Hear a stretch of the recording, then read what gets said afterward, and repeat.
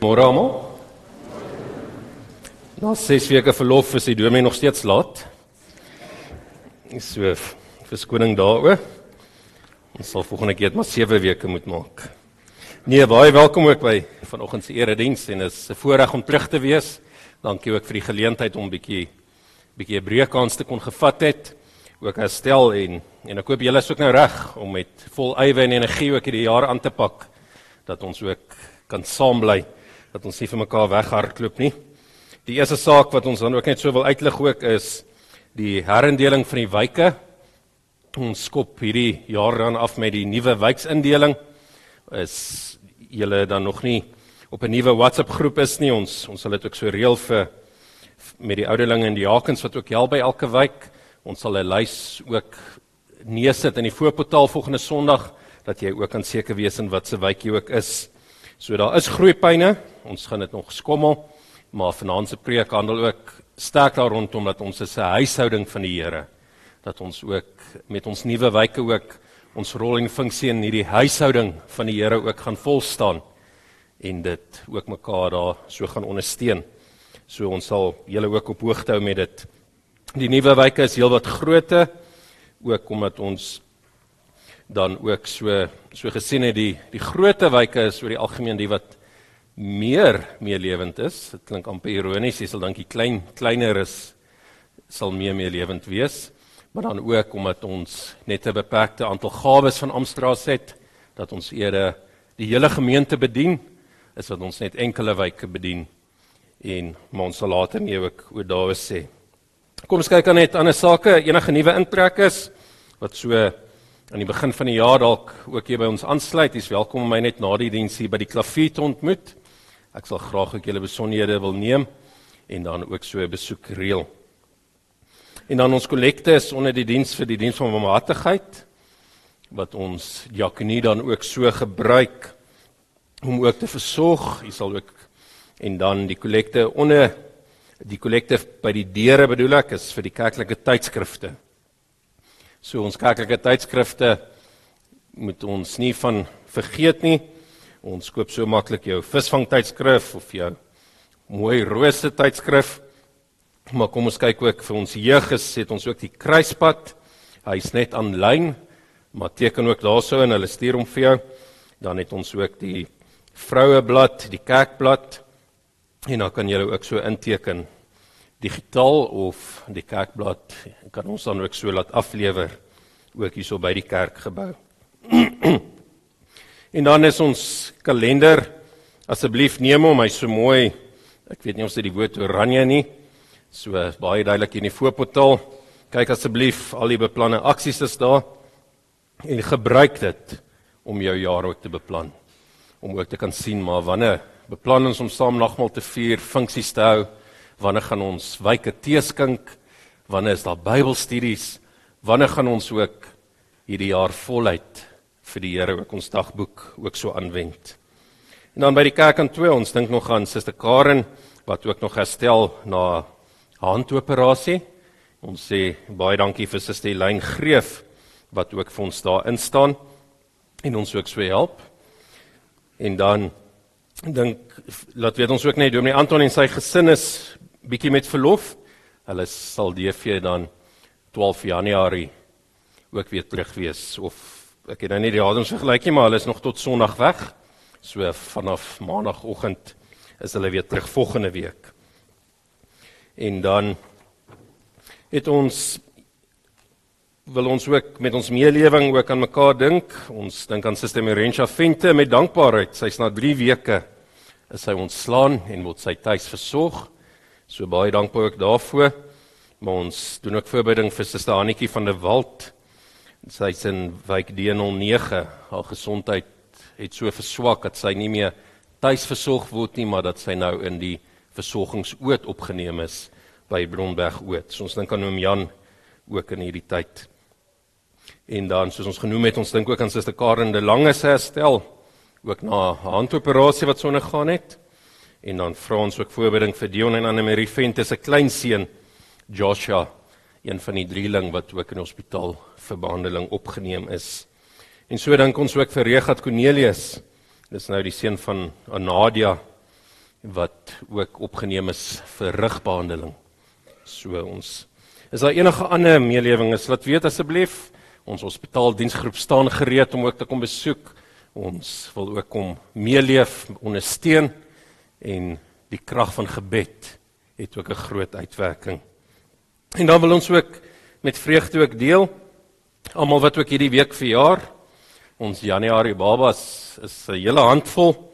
So ons sê ook baie geluk die wat bo 80 ook word hierdie week. Ons het vir Suster Henriette Hibee van A34 wat DV op 10 Januarie haar 82ste verjaarsdag vier. Dan het ons Suster Jeanette Botha van D21 wat op 11 Januarie haar 81ste verjaarsdag vier en broeder Jan Greiling A18 vier DV op 11 Januarie sy 82ste verjaarsdag. So kom ons sing almal wat ook verjaar en ook so in die begin van die jaar ook die Here se seën toe ook oor ons as gemeente met die seënbede van Psalm 134 vers 4.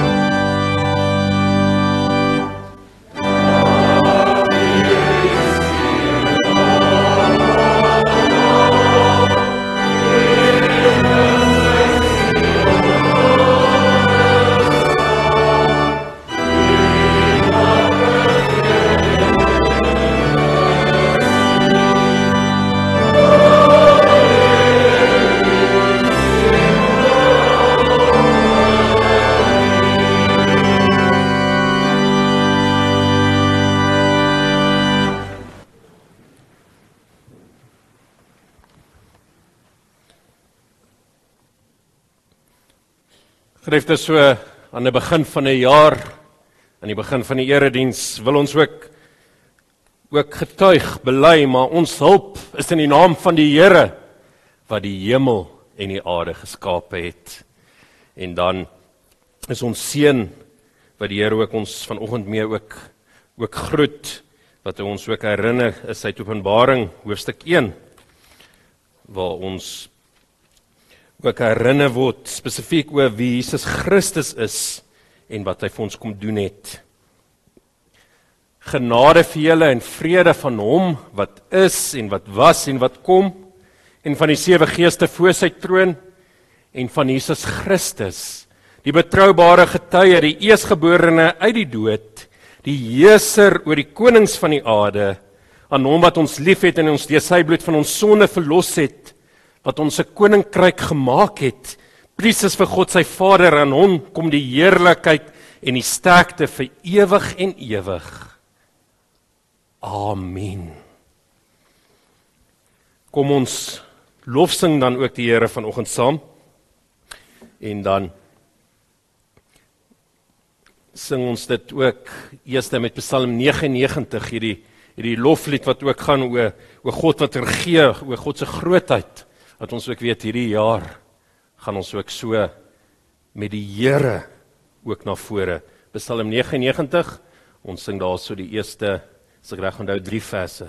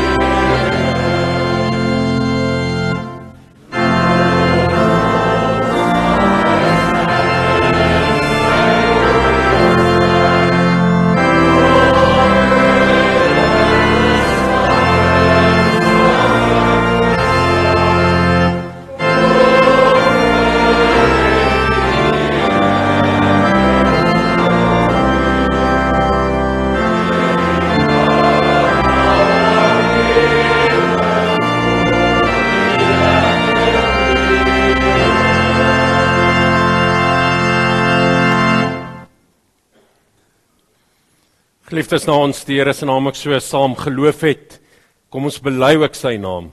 En ons doen dit saam met die algemene, ongetwyfelde Christelike geloof of die apostoliese geloofsbelijdenis.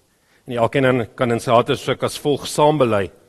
Ek glo in God die Vader, die Almagtige, die Skepper van die hemel en die aarde, en in Jesus Christus, sy enige gebore Seun, ons Here, wat ontvang is van die Heilige Gees, gebore uit die maagd Maria, wat gelei het onder Pontius Pilatus, gekruisig is, gesterf het en begrawe is. Hy het die lyding van die hel ondergaan. Hy het die derde dag opgestaan uit die dood, opgevaar na die hemel en sit aan die regterhand van God, die Almagtige Vader, waarvandaan hy sal kom om die lewendes en die dooies te oordeel. Ek glo in die Heilige Gees, ek glo aan 'n heilige, algemene Christelike kerk, die gemeenskap van die heiliges, die vergewing van sondes, die opstanding van die liggaam en 'n ewige lewe. Amen.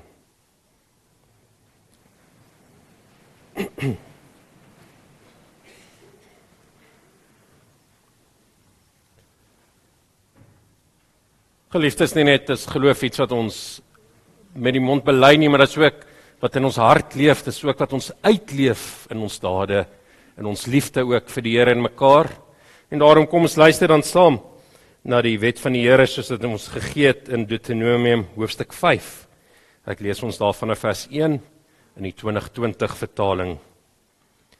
Moses het die hele Israel byeengeroep en vir hulle gesê: Israel, luister na die vaste voorskrifte en beslissings wat ek vandag afkondig, sodat julle dit kan hoor. Julle moet dit leer en dit nou geset nakom. Die Here ons God het met ons 'n verbond gesluit by Horeb. Dis nie met ons voorouers wat die Here hierdie verbond gesluit het nie, maar met ons wat hier vandag nog almal leef. Op die berg het die Here uit die vuur van aangesig tot aangesig met julle gepraat. Ek moes in daardie tyd tussen die Here en julle gaan staan om die woorde van die Here aan julle bekend te maak, want julle het bang geword vir die vuur en wou nie teen die berg opgaan nie. Die Here het gesê: Ek is die Here jou God, wat jou uit Egipte land uit die plek van slawerny uitgelei het. Jy mag naas my geen ander gode hê nie. Jy mag nie vir jou 'n gesneede beeld van 'n god maak nie, enige afbeelding van wat in die hemelruim daarbo, of op die aarde onder, of in die water onder die aarde is nie. Jy mag nie voor hulle in aanbidding buig nie, en jy mag hulle nie dien nie, want ek, die Here jou God, is 'n besittelike God, wat kinders laat boet vir die sondeskuld van oues, selfs die derde en vierde geslag van hulle wat my verwerp, maar troue liefde bewys aan duisende aan hulle wat my liefhet en my gebooie nakom. Jy mag die naam van die Here God nie misbruik nie, want die Here sal hulle wat sy naam misbruik nie ongestraf laat bly nie. Hou die Sabbat heilig soos die Here jou God jou beveel het. 6 dae moet jy werk en alles doen wat jy moet, maar die 7de dag is 'n Sabbat te ere van die Here jou God. Jy mag geen werk doen nie. Nie jy en jou seun en jou dogter, jou slaaf en jou slavin, jou bees en jou donkie of enige van jou diere nie. Ook nie jou vreemdeling wat by jou is nie, sodat jou slaaf en jou slavin kan rus soos jy. Jy moet onthou dat jy ook 'n slaaf was in Egipte land en dat die Here jou God jou met 'n sterk hand en 'n uitgestrekte arm jou daar uitgelei het. Daarom het die Here jou God jou beveel om die Sabbatdag te vier. Behandel jou vader en jou moeder met eerbied, soos die Here jou God jou beveel het. Sodat jy lank kan leef en sodat dit met jou goed kan gaan op die grond wat die Here God vir jou gaan gee. Jy mag nie moord pleeg nie. Jy mag nie egbreek pleeg nie. Jy mag nie steel nie. Jy mag nie vals getuig teen jou naaste nie. Jy mag nie jou naaste se vrou begeer nie. Jy mag nie jou naaste se huis begeer nie. Ook nie sy saaigrond, sy slaaf en sy slavin, sy bees en sy donkie of enigiets wat aan jou naaste behoort nie. Kom ons antwoord dan ook hierop met Psalm 99 weer, maar dan antwoord ons ook hierso met die laaste 2 verse. En daarna gaan ons saam bid.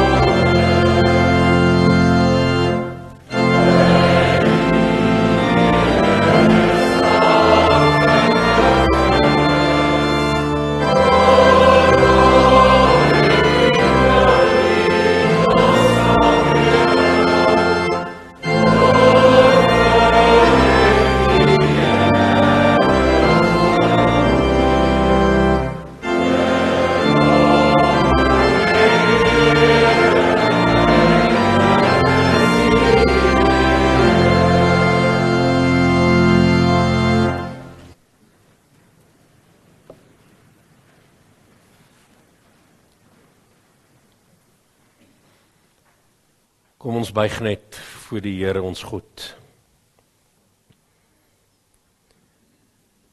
Here, dankie dat ons ook uit U wetheid kon gehoor het, maar dat U ook ons ook weer bevestig aan ons dat, maar U is ons God.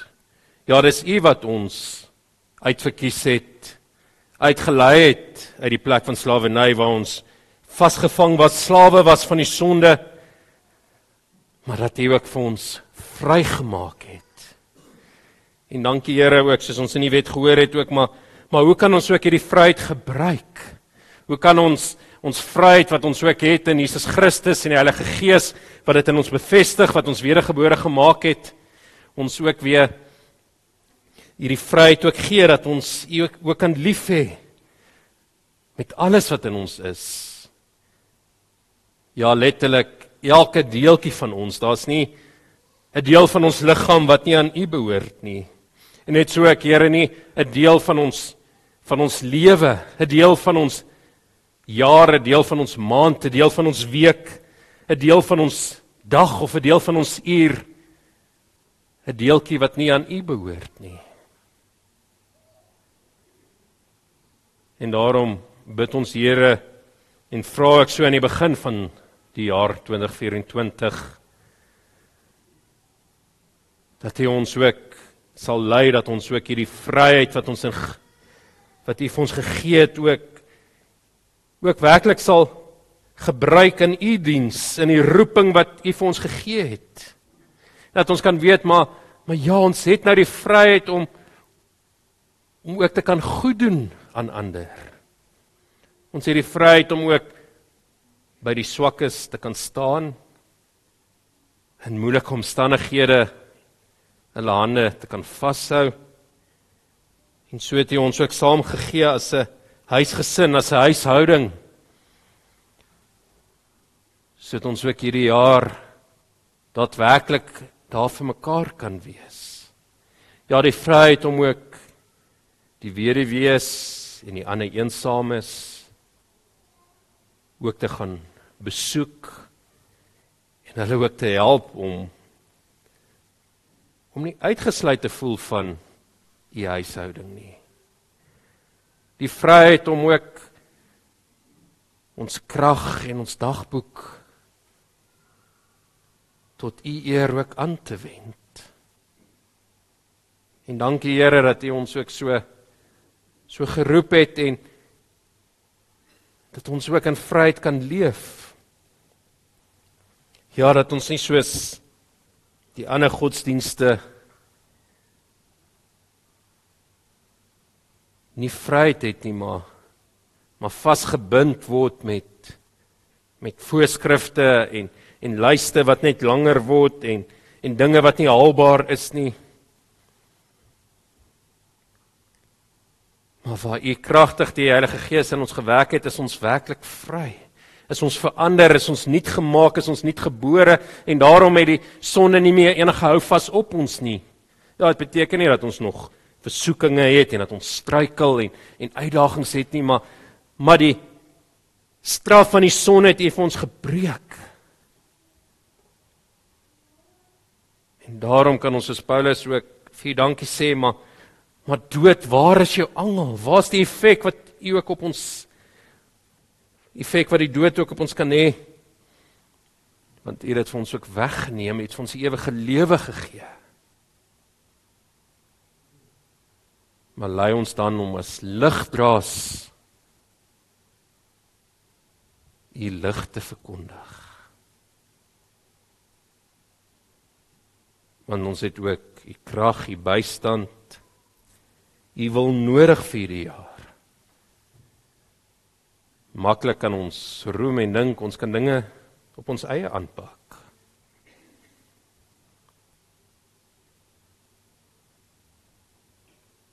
Maar dankie dat U ook vir ons wys, maar ons hoef nie. Dis nie nodig nie. U sal saam met ons wees. Maak nie saak wat 2024 inhou nie, U is die goeie Here wat ons ook lei en elke tree saam met ons stap.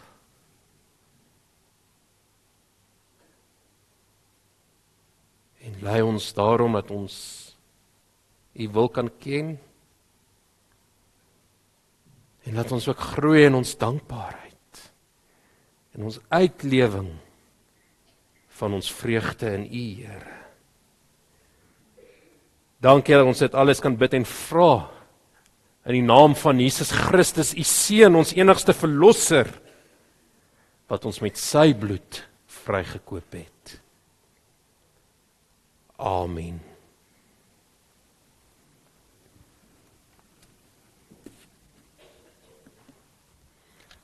Geliefdes, kom ons sing ook saam Skrifverming 1:1 en dit is dan ook ons inleiding ook vir ons prediking.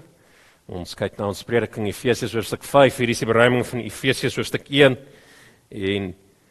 en dan moet ons ook weer besef, maar ons liturgie, ons erediens is alles deel, ook as te ware van die prediking, nie net die preek self nie, en daarom vanoggend se preek gaan baie meer prakties wees, want ons sê nie 'n dogmatiese preek nie, maar ook hierdie mooi verkiesingsjubel wat ons in Skrifverming 1:1 het, beskryf ons so mooi, dat Christus die gekruisigde ook vir ons verkondig word, ook dit wat ons ook saam sing as gemeente.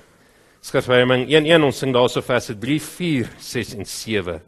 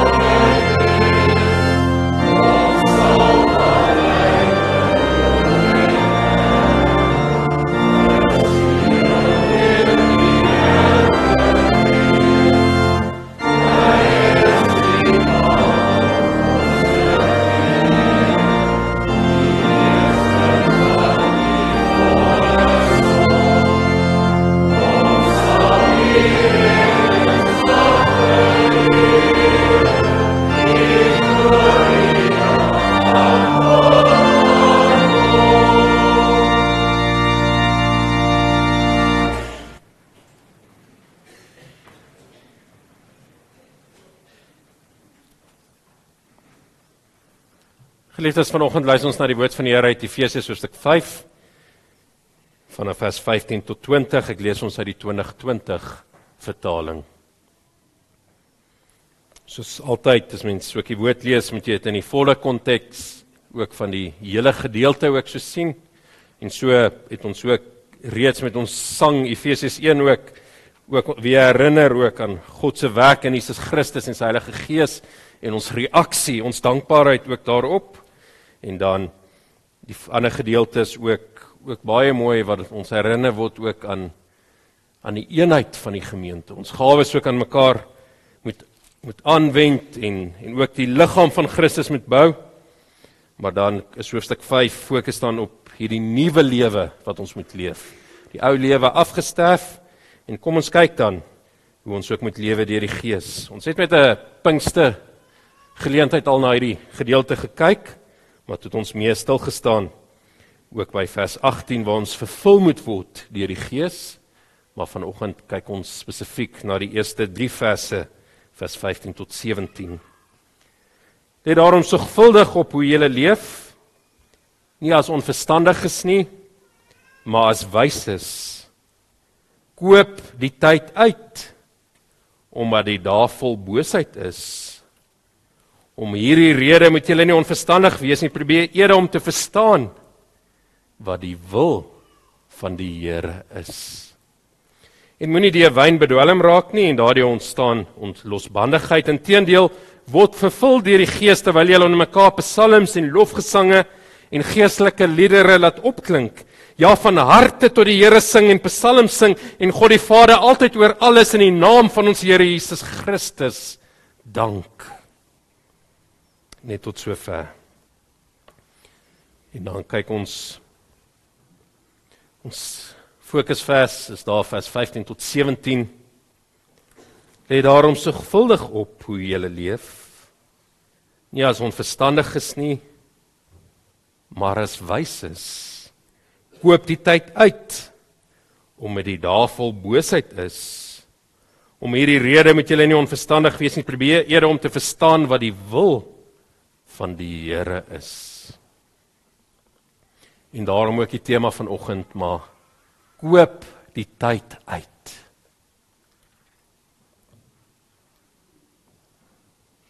Vanoggend se preek wil ek amper sê is hierdie praktiese oproep oor wat die Here vir ons vra, maar hoe gaan ons hierdie jaar 2024 binnegaan? En ja, ons kan nooit na die agtergrond van wie God is, hierdie praktiese opdragte losmaak nie. Maar kom ons kyk dan, hoekom die Here dan juis ook vir ons hierdie 3 punte gee ook vir die jaar. Die eerste punt wat ons dan ook daar is om ook versigtig te trap. Ons vers sê, let daarom sorgvuldig op hoe julle leef. Want dink so 'n bietjie terug oor die jaar 2023. Selfs verder, dink bietjie terug oor jou lewe. Nie net die hoogtepunte wat vir jou uitgestaan het of die moeilike tye wat jy deur is nie, maar dink bietjie, hoe het ek ook my tyd en my gawes ook aangewend spesifiek ook in diens van die Here. As ons terugdink oor 'n jaar of in die voorpunt van die jaar staan, dan het ons altyd hierdie nuwe voornemes. Ons sê dalk dinge waarby ons meer wil uitkom. Keer op keer hoor ons mense sê, maar hierdie jaar gaan ek na die gym toe gaan. Ek betaal my lidmaatskap, maar ek gebruik dit nie eintlik nie. Die lewe is te besig, as ek weer sien, dan val dinge voor, en dan het ek hierdie maand nie by die oefen uitgekom nie, of hierdie stokperdjie wat ek sou wou gedoen het nie. Maar hoeveel te meer sê ons dit nie ook van ons verhouding met die Here, die lewende God nie. As ek terugkyk verlede jaar, het ek by die voornemens gekom dat ek in diens van die Here ook staan, soos ek bely het met my belydenis van geloof. Baie van ons in hierdie gemeente hier voorgestaan en gesê het, maar ek gaan 'n aktiewe lidmaat wees, ek gaan die Here dien, ek gaan sy naam groot maak, ek gaan hom verheerlik met my hele lewe.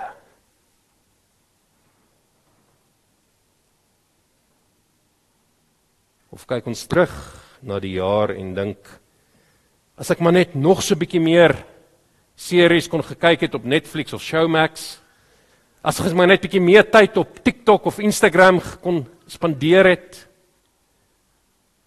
as ek maar net bietjie meer werksure by my werk kon spandeer het, is dit die dinge waarna ons terugkyk. En sê maar ek hoop hierdie jaar kan ek meer van dit ook doen.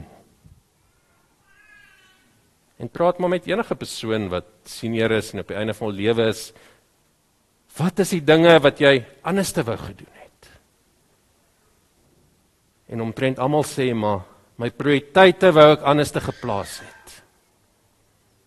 Werk is goed en ons moet werk en die Here roep ons ook op, 1 Tessalonisense sê, maar die wat nie werk nie, kan ook nie eet nie. Die Here het ook ons geskape, hy het vir Adam en Eva al reeds in die tuin van Eden ook werk gegee, om ook oor die hele skepping ook te waak, en selfs na die sonneval ook die opdrag gehad om te bewerk, en dit moet ons ook doen.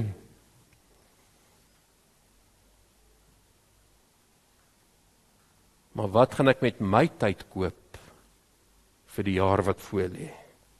En daarom die eerste punt, trap versigtig. Die Griekse woord hierso is dan juis wat dit beteken. Die 2020 vertaling sê vir ons, let daarom sorgvuldig op hoe jy leef. Kyk baie mooi wat ek doen, wat ek aanpak. Trap met 'n versigtigheid. Ons gaan nie blindelings net hierdie jaar in nie. Ons pak nie blindelings net projekte aan nie.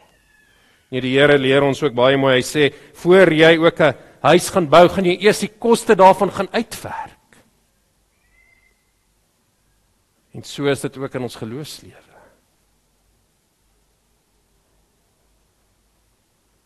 Jesus Christus het vir sy disippels gesê, maar julle moet so versigtig soos duwe tussen slange wees. En daarom moet ons hierdie jaar ook met versigtigheid gaan aanpak. Nie net blindelings ook laat elke week net verbygaan nie, want as ons weer kyk, dan is nog 'n week verby, nog 'n jaar verby. En het ek dan uitgekom by dit wat die Here my geroep het? Want wonderlik ook, wanneer ons versigtig trap, dan sê die Here, doen dit nie as onverstandiges nie, doen dit nie as dom mense nie, maar julle is juis verstandiges. Julle is mense wat die wysheid gekry het van God se woord. Meeste van ons wat hier sit is nie bevoorreg om te sê, maar ons het 'n graad of 2, ons kon gaan studeer het, ons kon skool klaar gemaak het, ons kan op die wêreldse terme van wysheid, kan ons dit meet, maar hoe meet ons dit ook in God se terme? Waar kry ons wysheid en wat sê God is wysheid? Dis nie hoë punte of 'n groot bevordering by die werk of 'n hoë posisie wat jy beklee nie. Maar keer op keer sê die Here, maar wysheid begin deur die dien van die Here. En om die Here te dien beteken dan juis om in sy diens te staan. Ek kan nie sê ek dien die Here, maar ek ken hom nie, ek volg hom nie, ek steur my nie aan hom nie. En daarom, hierdie volgende praktiese opdrag waar ons stil staan is dan koop die tyd uit omdat die dae vol boosheid is. En die fokus is nie oor die boosheid nie, ja, dit moet ons ook weet en ons sien dit om die wêreld. Kyk maar net na wat die media ook vir ons vertel en dinge wat oopgevlek word. Die boosheid is daar en daarom moet ons ook val versigtig loop. Daarom kan ons nie net die wêreld volg en net sê, maar ons gaan net aan soos wat al die ander mense maak nie. Ons kan nie ook in ons kerklike lewe en ons geloofslewe sê, maar ek doen maar net wat die ander ook doen nie. Want daar is vol boosheid. Ons moet versigtig wees, ons moet beplan en ons moet uitvoering daarin gee. En daarom hierdie gesegde, maar koop die tyd uit. 'n Vorige nuwe spreek, dat ek baie sterk daarby stil gestaan om te sê, maar gebruik jou dagboek ook in diens van die Here. Want wat het jy gedoen met jou jaarbeplanning? Toe ons dagboek ook oopmaak, wat is die eerste datums wat ons wil kyk? Die van ons wat al kinders op skool het, kyk die vakansies, die lang naweke, waar kan ek bietjie weggaan? Hoe kan ek die minste verlofdae gebruik om die langste tyd ook te dek? En so is dit ook vir ons dat ons die voorreg gehad het van 'n regering wat gefokus was op Christelike vakansiedae. So mooi as ek by van ons buurgemeentes in die platteland kom, dat hulle sê, maar juis op 'n vakansiedag is die dag wat die gemeente saamkom, want dan het ons tyd, dan het ons vryheid, die ander dae is die mense by die werk en hulle moet oorleef, maar op 'n vakansiedag, op 'n goeie Vrydag, dan kom die gemeente van die Here saam. Maar in Rietvallei se belewenis dat op 'n goeie Vrydag is die gemeente leeg, want almal is weg met vakansie. En daar's niks fout om verlof te hê en om te gaan rus nie, dis ook goed, ons het dit nodig, val in hierdie gejaagde lewe van vandag. Maar het ek daai tyd gekoop en dit werklik spandeer om te kan groei in my verhouding met die Here, om verstandig te word, want dan kom die laaste punt daarmee saam, maar soek die wil van die Here. Want as ons nie die wil van die Here soek nie, as ons nie probeer verstaan wat die wil van die Here is nie, dan gaan ons verstandig wees, dan gaan ons nie ons lewe kan reg inrig en die regte prioriteite in ons lewe kan raak sien en dit daar plaas nie. Dan kan ons nie aktief uitgaan en ons dagboeke daarvoor beplan en die tyd uitkoop, sodat ons sê, maar die dinge wat werklik saak maak hierdie jaar, gaan ons daarby insit nie. En daarom hierdie vraag, maar wat gaan jy hierdie jaar koop? Dalk is jy opgewonde oor die nuwe woning of die nuwe voertuig of 'n nuwe kursus wat jy ingeskryf het wat jy wil koop. En dis ook goed. Ons mag ook dinge koop en die seëning wat die Here vir ons gee ook gebruik. Maar kom ons wees verstandig. Kom ons trap nie in die struik van wat die wêreld vir ons daarby stel en sê, maar jou werk moet dalk eers kom nie. Of die struik om te sê, maar die sosiale media op ons fone, wat so geprogrammeer is om soveel as moontlik van jou tyd te steel, die algoritmes is so diep uitgewerk, dat sodra jy sê, jy gaan net een video kyk, dan gaan hy jou trek na nog een en nog een. Hulle skep 'n verslawing vir ons. Ook in die gebruikerskultuur. Die wêreld daar buite soek nie jou beste belang nie. Hulle soek die beste belang vir hulle besies. En hoe hulle kan geld maak. Maar hoe kan ons dit omdraai? Hoe kan ons as Christen ook sê, maar ons staan uit in hierdie wêreld, want ons lewe deur die Gees. Die vorige hoofstuk gaan juist ook, maar ons lewe in die lig. Ons huisgesinne moet anders te wees. Ons moet bekend wees dat ons juist nie doen wat die wêreld doen nie. As kind het ek groot geword in die tyd van TV's. En daar het ons gesien die effek wat TV's ook gehad het op gesinne. Die tyd gesteel wat gesinne saam gesit het, met mekaar gepraat het, verhoudings met mekaar gebou het, maar ook die tyd gesteel het wat gesinne in die aande saam huisgodsdiens gehou het. En so is daar baie van hierdie strikke vir ons vandag. Dit kan die strikke wees van die skool wat ook wil sê, maar die prestasies van sport is die belangrikste. 'n Skool wat vir ons wil voorhou om te sê, maar die prestasie van akademie is vir ons die belangrikste. Maar wat leer ons ook ons kinders is die belangrikste? Ons beleef dat ouers die hele week hulle dagboek beplan rondom die skool en die aktiwiteite en hulle jaag rond, hulle het nie tyd vir mekaar om net as gesin mekaar te kan ken nie.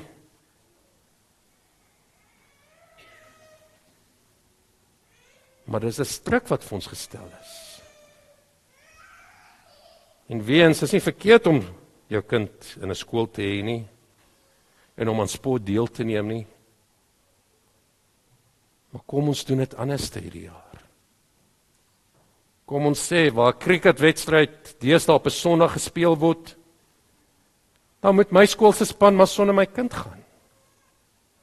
Want ek bou vir my kind die vaste fundament van Jesus Christus en wys vir hom, maar die Here het vir ons die rusdag gegee om saam te kom, om sy wil te kom soek, om saam te kom dat ons as 'n familie, as 'n gesin, saam met die huishouding van Jesus Christus, kan saam wees en rondom die Here se woord kan vergader en mekaar ook kan opbou en versterk.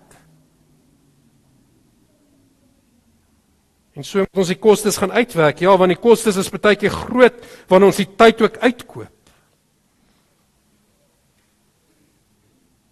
Die wêreld gaan nie van ons hou nie. My baas gaan nie van my hou as ek vir hom sê, maar hierdie ekstra oortyd, hierdie swak beplanning wat jy gedoen het om my nou te druk, om nou in te spring, dit kan wag tot maandag. Die Here het ook vir ons 'n rusdag gegee. Soos ons verlede jaar ook stil gestaan het, gekyk het 'n dag, wat nie 'n wettiese dag is, om net seker reëls na te kom nie, maar 'n dag wat juis ons gegee is om ons in te grawe in ons verhouding met die Here, om die wil van die Here te soek. So kan ons dit verder deurtrek. Dit wat ons beleef ook is, Sondag raak 'n dag van aktiwiteite, buiteaktiwiteite. Kan nie wag om hier by die deure van die kerk uit te kom nie, sodat ek by hierdie aktiwiteite kan uitkom nie. Op 'n geleentheid het iemand met sy sportsklere hier opgedaag, want gesê, na die diens gaan ek nie tyd hê om ander klere aan te trek nie.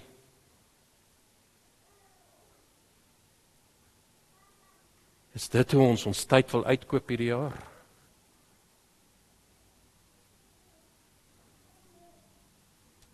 Maar wanneer ons die tyd vir die Here uitkoop, sien dan ook die positiewe groei wat daar ook is. Sien die positiewe belewenis in jou eie lewe. Sien hoe hierdie spanning wat die wêreld op ons laai dan ook minder word. Want die wêreld is besig, soos die prediker sê, gejaag na wind. Maar waar ek die wil van die Here soek, bou ek aan iets wat ewigheidswaarde het. En daardeur sê ek nie dat jou optrede en die uitleef van jou geloof koop jou redding nie. Nee, maar juis omdat die Here Jesus Christus vir ons met sy bloed duur betaal het, omdat ons weet hoe groot hierdie prys is, omdat ons weet wat dit beteken dat die Heilige Gees ons nuut gebore het. Daarom gaan ons jaar anders te lyk. En ons moet onsself weer opskerp. As ons kyk na COVID, in die begin was ons almal baie versigtig geweest. Ons het gekyk dat ons maskers dra, dat ons hande was, dat ons afstand handhaaf. Maar na 'n ruk dan het hierdie dinge weer vervaag. En so kan dit ook wees in ons geloofslewe, dat ons in die begin opgewonde is, dat ons prioriteite reg het, maar soos ons vorder in die lewe, dan raak ons meer soos die wêreld. Dan gebruik ons maklik die verskonings om te sê, maar hoekom ons nie hierdie week as 'n wy kan byeenkom en Bybelstudie kan doen nie? Hoekom ons nie hierdie Sondag saamkom saam met die medegelowiges nie? En weens ons redding lê nie in hierdie optrede nie, maar wanneer ons werklik kyk, die groot prys wat die Here ook vir ons betaal het, dan gaan ons die tyd reg uitkoop. Dan gaan ons verstandig wees. Dan gaan ons versigtig ons dagboeke hierdie jaar volmaak. Dan gaan ons begin met ons kerklike kalender. gaan ons daai datums insit. Nagmaal naweek is nie belangrik as 'n ander naweek of 'n ander Sondag nie. Maar daar het ons geleentheid om ook weer herinner te word en versterk te word met die tekens wat ons herinner wat Jesus Christus ons gedoen het. Hoekom gaan ons hierdie geleentheid laat verbygaan? Ons gaan vir ons vriende en familie sê, maar ons beplanne wegbreek op die volgende naweek. Koop die tyd uit. En koop dit volledig uit. Want as ons die voorbeeld van Jesus Christus ook volg, dan het hy nie halfhartig of net 'n gedeelte gegee waarmee ons gekoop het nie. Hy het homself gegee aan die kruis, sodat ons nou volkome vergewe is, volkome vry is, die vryheid het om in hierdie wêreld, hierdie week uit te gaan, en die tyd uit te koop. En dan gaan ons lewe ook vervul deur die Gees. Dan gaan ons sê, maar hierdie jaar gaan ons tyd nie uitkoop deur drank te gaan koop nie. Hoe maklik beplan ons nie verlede jaar met die wêreldbeker dat ons genoeg drinkgoed en biltong en eetgoed het wanneer die Springbokke speel nie. Maar wat beplan ons wanneer daar 'n wijksbyeenkoms is? Wat beplan ons wanneer daar 'n Bybelstudie is? Wat beplan ons wanneer ons as gemeente ook hier saamkom?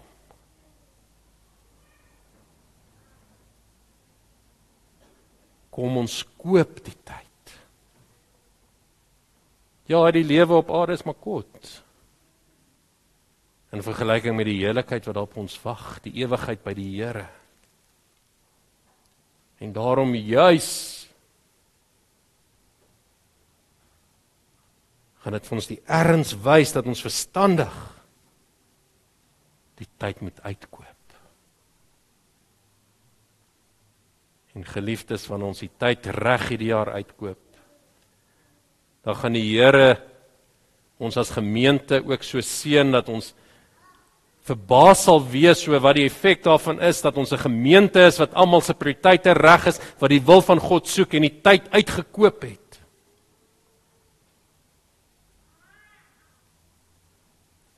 Dan gaan ons 'n gemeente wees wat die liefde vir die Here so groot is wat ons nie eens amper kan dink nie. Want ja, die wat ons as gemeente is lief vir die Here, maar kom ons gaan soek sy wil nog verder. En dan gaan ons 'n lig wees wat skyn vir die wêreld. Dan gaan ons groei in ons verhouding met die Here as God ons Vader. As sy kinders, ons verhouding met mekaar, en kom ons kyk vanaand dan verder hoe die Here ons ook dan oproep om 'n huishouding, 'n familie te wees. Kom dan vanaand saam, ja, ons drink gewoonlik nie koffie by die aanddiens nie, maar bring jou koffiefles en bring jou koekies en ons kuier saam, ja, rondom die woord van die Here, maar ook as 'n huishouding. Dinge hoef nie altyd ook in die dagboek te beplan te wees nie. Net dan sal ons saam kuier as gemeente nie. Nee, broers en susters wat omgee, wat die tyd uitgekoop het, sy prioriteite sal reg wees vir hierdie jaar. En die Here sê, maar vertrou my. Ek sal jou ook die krag gee daarvoor. Ek sal julle ook seën en ek sal saam met julle wees, ja, deur my Heilige Gees. En hoeveel te meer gaan ons lofliedere in hierdie jaar opklink met ons musieksgeleenthede, waar ons werklik sê, maar ons het die tyd uitgekoop vir die Here hierdie jaar. Amen.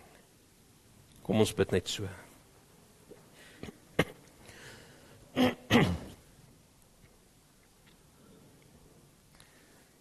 Here ons God, baie dankie dat ons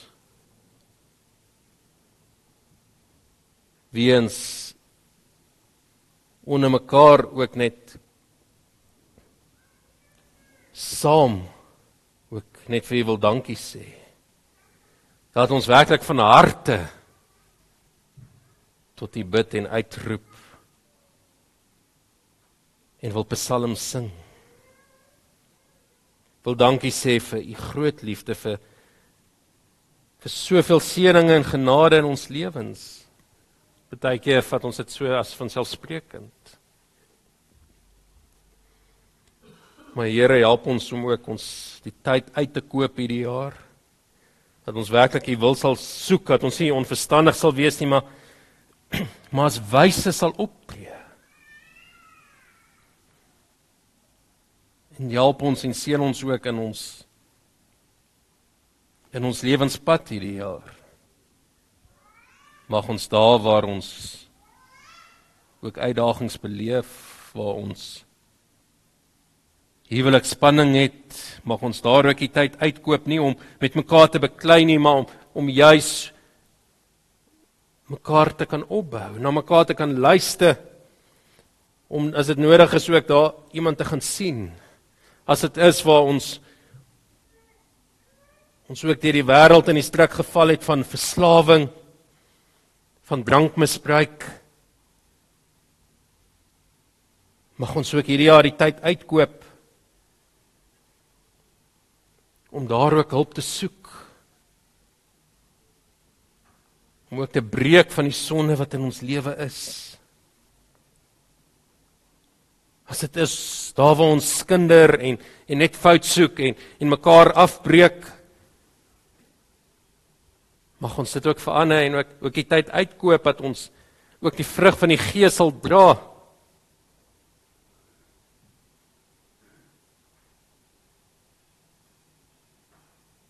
So het iemand wat ook ons gemeente besoek, ook kan getuig. Maar hy is werklik gelowiges wat die Here diep lief het, wat hy by mekaar is, en wat mekaar ook lief het. Wat werklik verstandig U wil soek, en nie net die kennis het van die woord, maar dit ook prakties uitleef. Maar Here, ons kan dit nie sonder U nie, en dankie dat U ons ook die krag daartoe gee. Lei ons dat ons met volkome nederigheid en saggeaardheid en geduld ons ook sal toespits op die eenheid wat daar is in die Seun Jesus Christus. Lei ons dat ons ook hierdie jaar nie tyd sal verspeel nie geleenthede sal laat verbygaan nie, maar dat ons, waar ons aan die einde van 2024 kom, kan terugkyk en sê, maar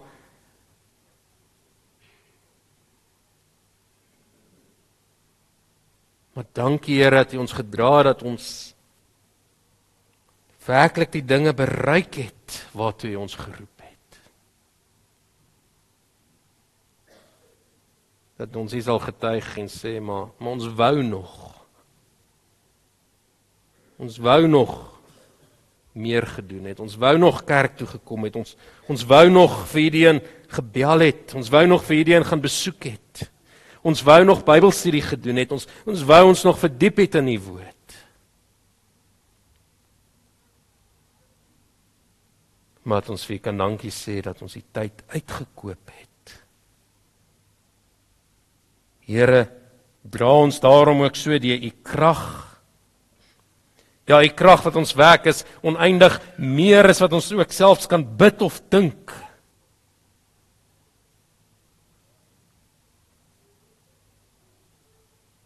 Dra ons dat ons werklik deur die kan getuig deur geslagte heen,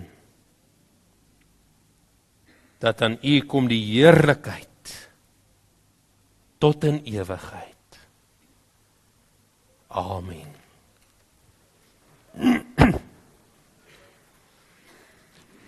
Geliefdes, ons het nou die geleentheid ook van die diensvolmatigheid, waar ons ook die voorreg het om ook met hierdie liefdesgawe ook te kan help, dat ander nie vervreem raak ook van die gemeenskap van gelowiges nie.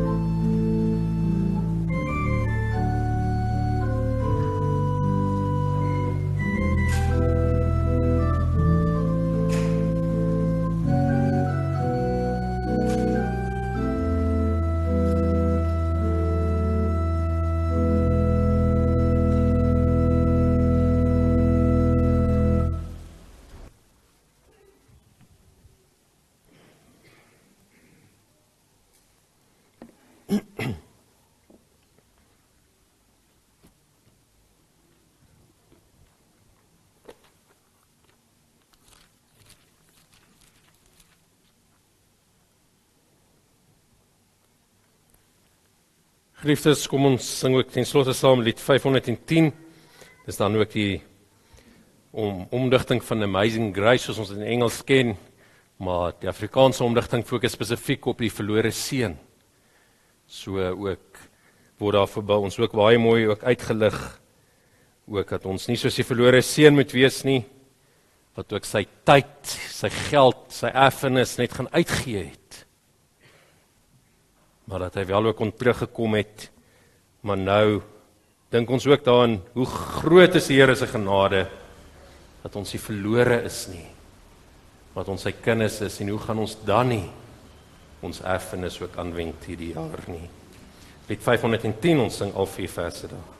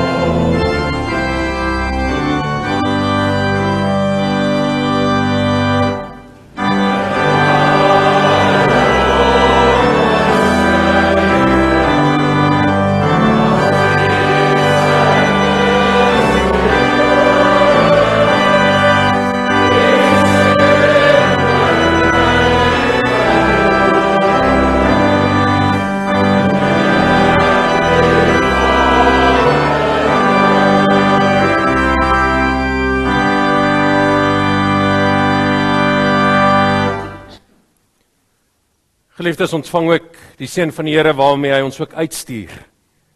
Nie om soos die wêreld te wees en die wêreldse dinge te doen nie, maar juis om die tyd uit te koop.